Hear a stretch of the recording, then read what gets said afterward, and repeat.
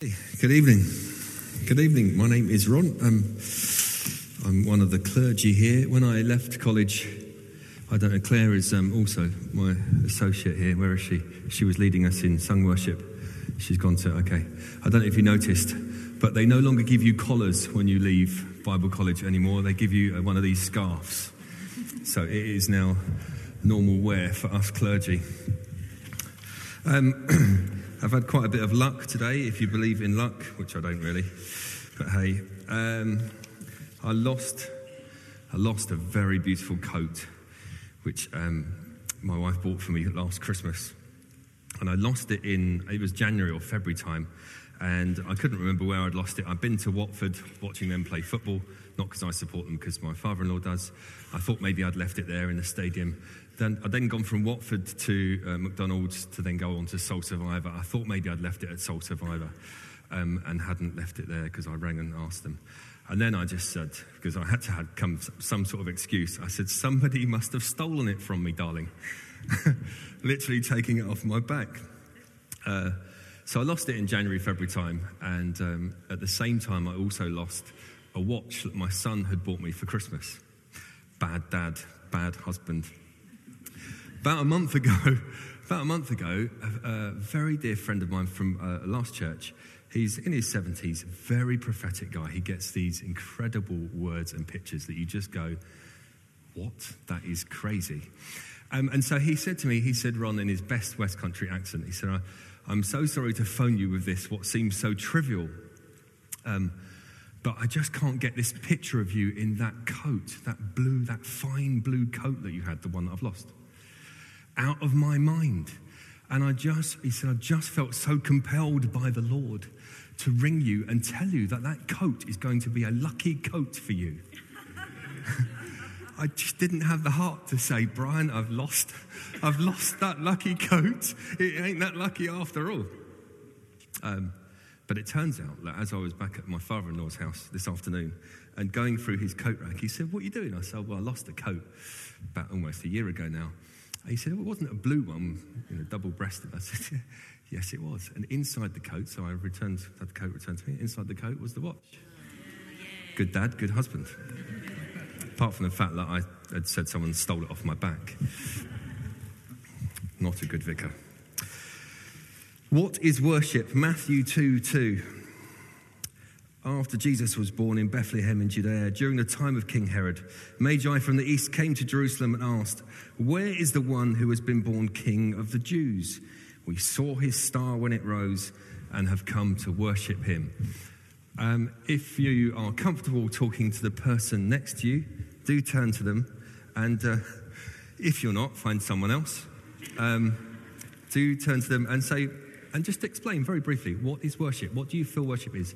I'm not going to be taking any answers from the floor at all, so it's okay. Just, what is worship to you?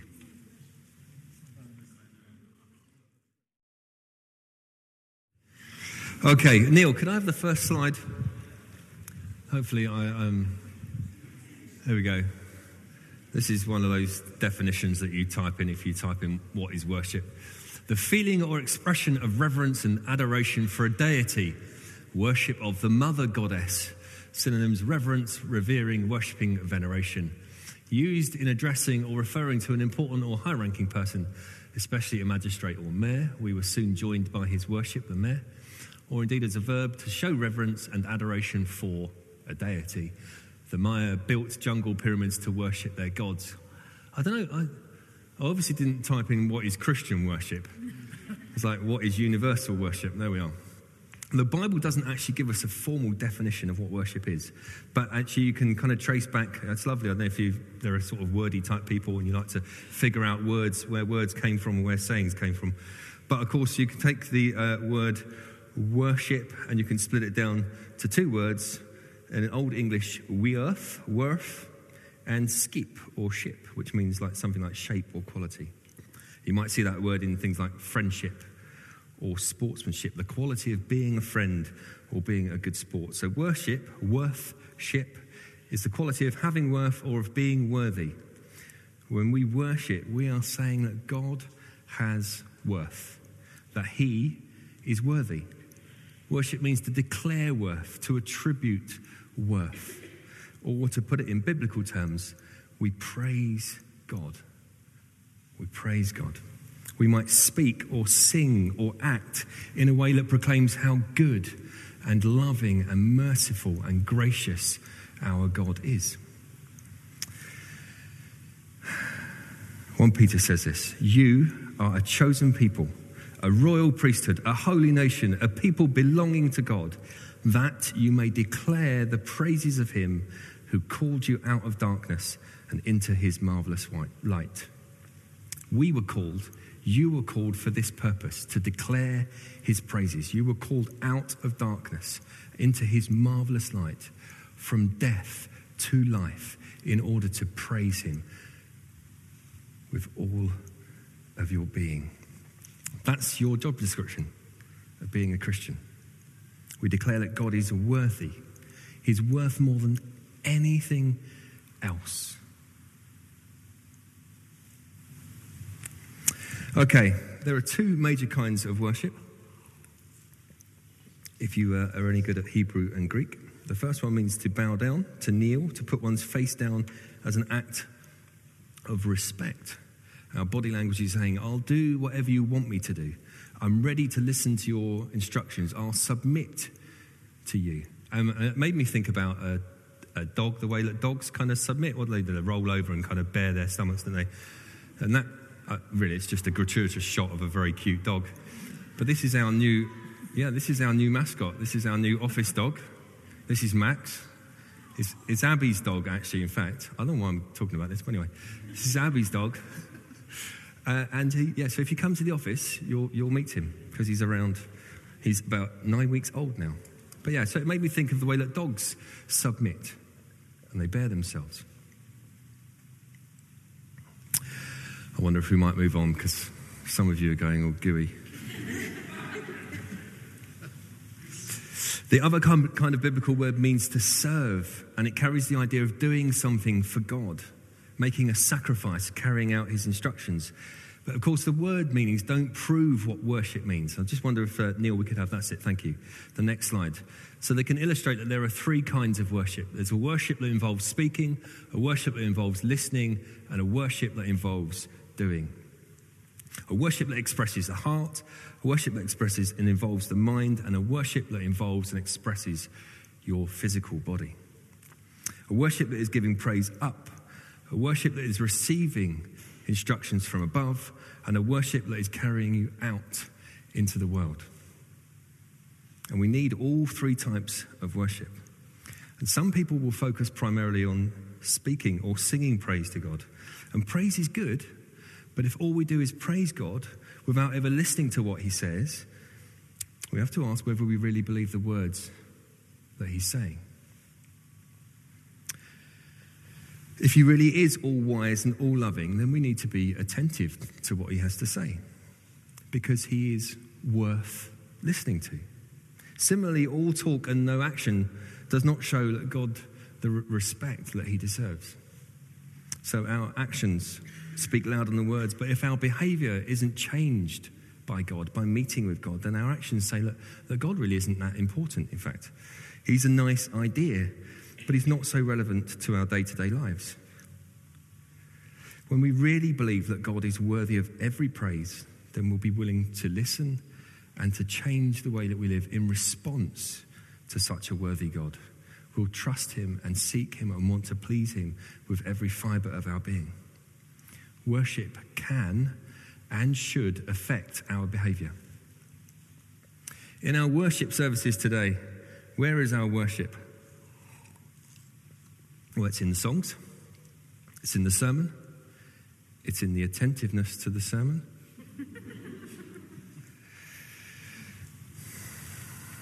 I once heard someone say that the church that they go to, they like going to that church because the sermons are good, which really means that the songs are rubbish. And then I also heard someone say they like going because the singing is good, which means that the sermons are rubbish. And then I also heard someone say that I like going because I can just be who I want to be. Nobody challenges me or changes me or anything. That person's probably in a bar. There is worship that goes on behind the scenes. I just want to big up our hosting team right now. Let's give them a round of applause. There are people getting this building ready for when you guys turn up, making sacrifices to God that are pleasing to him.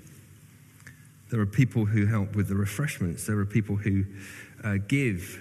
There are people who worship as they serve in the children's teams. In their actions, in their words, they are praising God. They are showing God is worthy.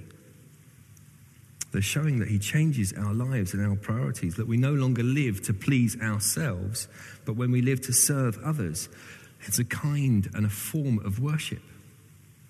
If you want to find out more about how you can worship God in this way and join one of our fabulous teams, then you just need to speak to myself or Claire, and we'd love to talk to you about how you can join and serve God and worship God in that way.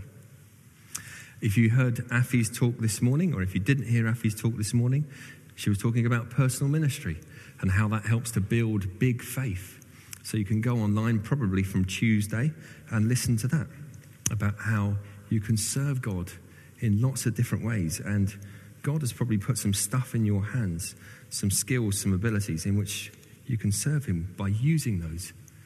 And you can use them here in church, but you can use them right where he's placed you. One other thing I think I just want to get straight about worship is that it's a response to God. Everything that we do is in response to God. I cannot make you become closer to God. I cannot make someone become a Christian. It has to be their response to an almighty, all-powerful, and all-loving God. We can't really know how much God is worth, much less declare it, unless God has actually revealed himself to you. And how has God revealed himself to you supremely? Answer is, not a squirrel, Jesus. It's in Jesus. So God initiates worship by revealing himself to you, to us. He's not hiding. He is right where you can find him. And then we respond. And the proper response is worship, giving God everything that he is worth, showing God everything that he is worth. And the more we grasp his greatness, his power, his love, his character, the more we understand his worthiness, the better we will be able to worship. The more we can declare his worth. Our response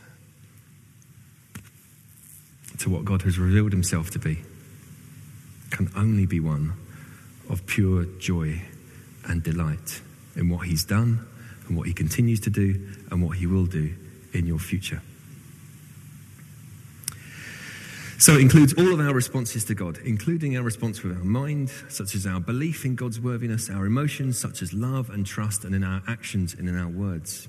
Our heart expresses itself in words and songs. Our mind is active when we want to learn what God wants us to do. And our bodies and our strength are involved when we obey and when we serve him. Both the Old Testament and the New Testament tells us that our relationship with God should involve heart, soul, mind, body, strength. It's the whole thing. And we can worship God all by ourselves. You can do that all on your own. But sometimes it's something that we do together. Like when we gather here on a Sunday. We gather to worship God. God puts us in a community. He reveals himself, in fact, to community and through this community. And the community responds together in worship to him, declaring he is worth all honor and praise. And moreover, God promises to be with us when we worship him.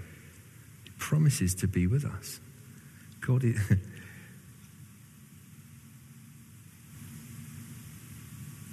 Okay, God is here.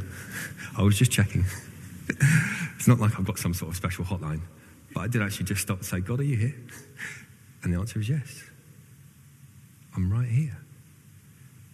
How awesome is that? How awesome, how mind-changing, how life-changing is that fact that God is right here in our midst, in the people that you're sat next to. When we gather in his presence, because of his promise, we expect him to be with us. He is the one who calls us together, who reveals himself to us, who initiates the worship and is the object of our worship. Okay. One of the important ways we worship here is I'm ducking down every time because I'm trying to get below the lights so I can actually see you. It's not some mad worship stoop that I've got going on. In fact, I shouldn't mock some other traditions, should I? That's really bad of me. Sorry, my Anglo-Catholic brothers. We have someone called a worship leader or worship pastor. And tonight it was Claire that was leading us in worship, but often it'll be Stephen. Who else leads us here in worship? Anyone else worship leaders? No. Okay, so we've just got a couple in tonight.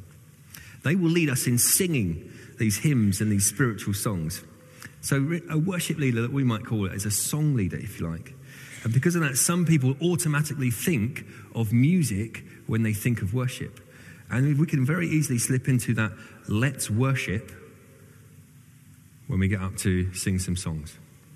And we can lead people to believe that the singing is the worship. Not just a very important part of it, but the singing is the worship. And it is important. Music is important. But it involves, as I said, our entire relationship with God. Heart, mind, soul, strength. All the ways in which we can respond. All the ways in which we can praise him by what we say and what we do. All the ways we can demonstrate that God is worthy of all praise and honour. Okay, on to a specific way of worshipping. There isn't anything that says whether you should sit down, stand up, wave your hands around, dance, play a tambourine, although we do say no one is playing a tambourine here. Whether you want to be quiet, whether you want to sing loudly. There isn't anything in the scriptures that say there is a particular way of doing it, but we're going to explore over the next few weeks some of those ways in which the scriptures say you can worship God in this way. So here are some of my thoughts and experiences of worshipping God through the raising of hands. When I came to faith, it was in a small rural church in North Devon, and it was very much Father, Son, and Holy Bible type church. And so the Spirit of God, although the Spirit of God was everywhere, he wasn't really allowed into proceedings. So the first time I ever saw someone put their hands up in worship, I was like, what are you doing, man? Stop embarrassing yourself. What is this? Well, you've been overcome with emotion. This is ridiculous. Put your hands down. Put them back in your pockets. And then I went to college in Bristol, and I went to a church called Woodlands, which has over 1,000 people on a Sunday. And I went to their first staff team meeting, and there were over 60 members of their staff team there. And they were all standing there with their hands in the air, and they were all singing in tongues as well. And you can imagine, here was this kind of country boy who had come from this place where, barely anyone raised a hand. Suddenly I'm involved in this place where they are singing. Everyone is singing in tongues. It was quite amazing. And then I had a friend at college, and college chairs in chapel were a lot tighter than these, to squish everyone in. And my friend, he was probably about an inch bigger than me and a stone or two heavier. And he would worship like this. You did not want to be stood next to him when we were singing songs like at 8:30 on a Monday morning, because, you get smacked in the face. I wonder, Neil, if you might be able to get the video up for me. You may have seen this before, and if you have, just indulge me.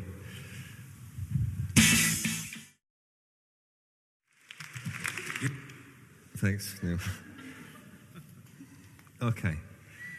For me, it's just a natural thing. It's just a journey that God has had me on from being a very reserved worshipper in terms of, and I'm not saying that in a bad way, just from someone who kind of didn't really express their worship and wanted to express it in a way which was very quiet, and that's good, and that's all good. And God's just had me on this journey to somebody who now, I don't know if you don't see me at the front, perhaps you've got your eyes closed, but I'm kind of like just going for it. It's all right, and it's just natural for me to do. And if it's not your natural thing to do, it's absolutely fine. It's absolutely fine for you to worship God in the quiet. It's not a problem. But what does raising your hands mean? I wonder if there are a few hand raisers amongst us, whether you wouldn't be so kind to offer why you raise your hands in worship. To give yourself to God as an act of submission. Brilliant, thank you.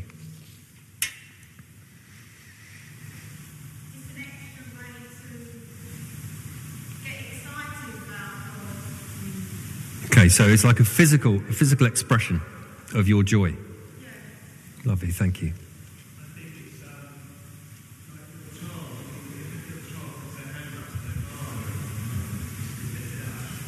Oh yeah, okay.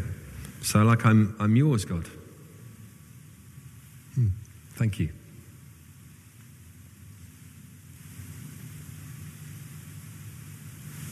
Anything else? Offering your worship to God. An offering, yeah. That's good, yeah. So kind of like, here, Lord, here's my offering. Here's my worship. Good, thank you. It's a bit like, I'm in. I'm in. High five. I'm in. As you know, I'm all in, right? I'm in.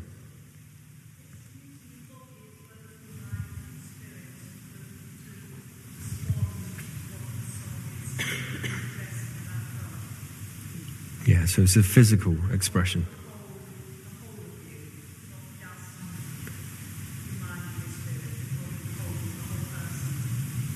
Yeah, thank you.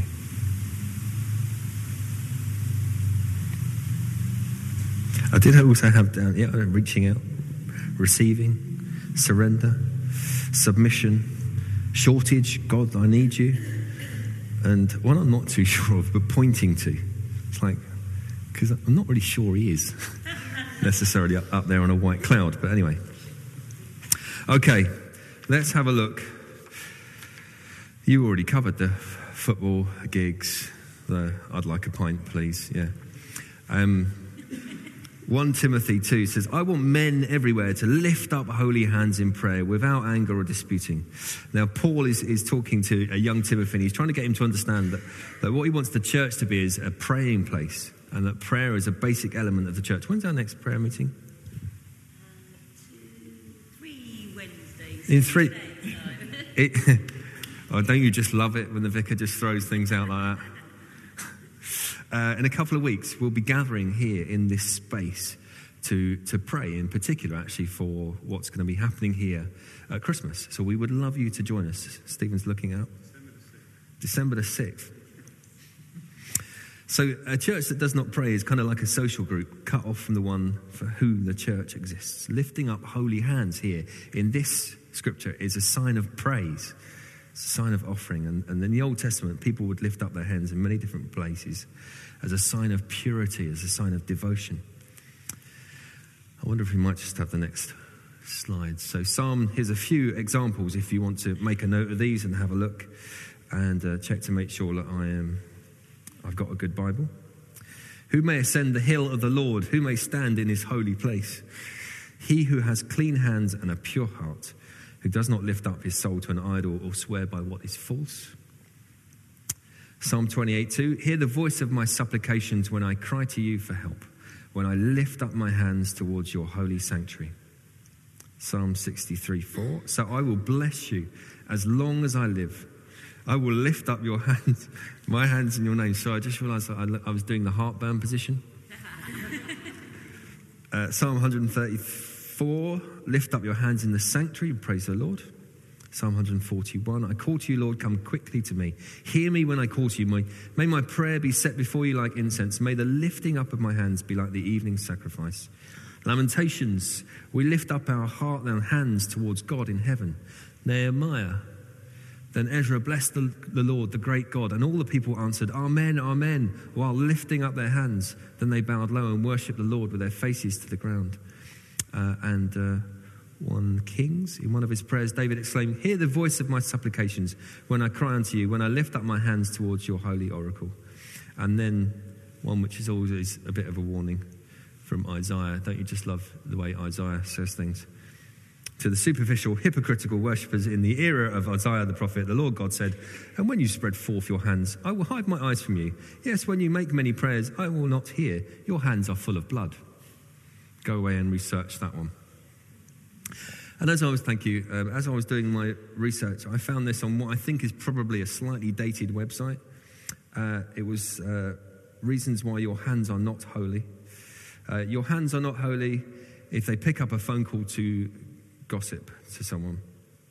Your hands are not holy if they use the remote control to change the TV to something wicked. Your hands are not holy if they've been holding dirty cigarettes. Your hands are not holy. Some church actually has got this. I can't believe it. Your hands are not holy if they touch filthy beer, wine, and spirits.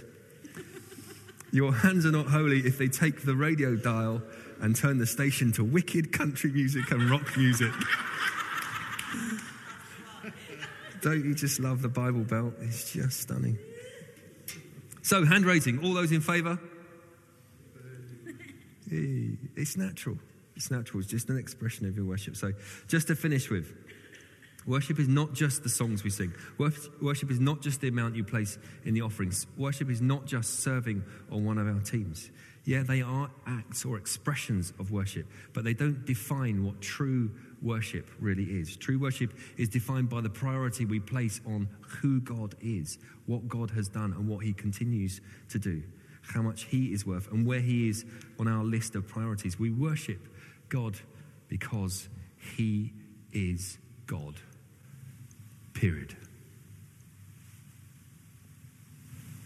Our extravagant love and extreme submission to the Holy One flows out of the reality that God loved us first. God broke into this world to show his love for us, and we respond to that. Because of God's unimaginable generosity towards us, that God in all of his glory chooses to respond to us through our worship. That is the promise. That when we worship God with extravagant love and extreme submission, that God will come and commune with us. He will come and make his home with us. He will come and live with us. And that's the best thing that's ever happened, is that we have God in our lives. Last week, in this service, we were talking about love, sex, and dating. And a young man gave his life to Jesus at the end of the service. That's the best decision he has ever made in his life. The best thing that's happened to us this week is that we have God in our lives. There is a huge celebration going on in heaven right now that one of God's lost members of his family has come home. How wonderful is that? And we have a reason to celebrate all the time because of James 4:8. God's promise that when we draw close, he will draw close to us. So why don't we do that right now? Why don't we stand together? Just before the band begin to play. Worship is not the promise that we will suddenly feel great and this heavy load will be lifted from our shoulders, although we might often find that to be the case. But it's that God will come. So if you feel comfortable, maybe just you can close your eyes so you're not aware of the people around you. And if you feel comfortable, you can put your hands out in a sort of 14-inch mini TV type place, or a big 42-inch, however you want to do that. Out to the sides, up top, just as an act of offering ourselves, offering our worship to God this evening. All our heart, all our mind, all our soul, all our body, all of our strength. We offer that to you, Father, because, well, you are. When you were asked, what should we call you? You said, I am. You are.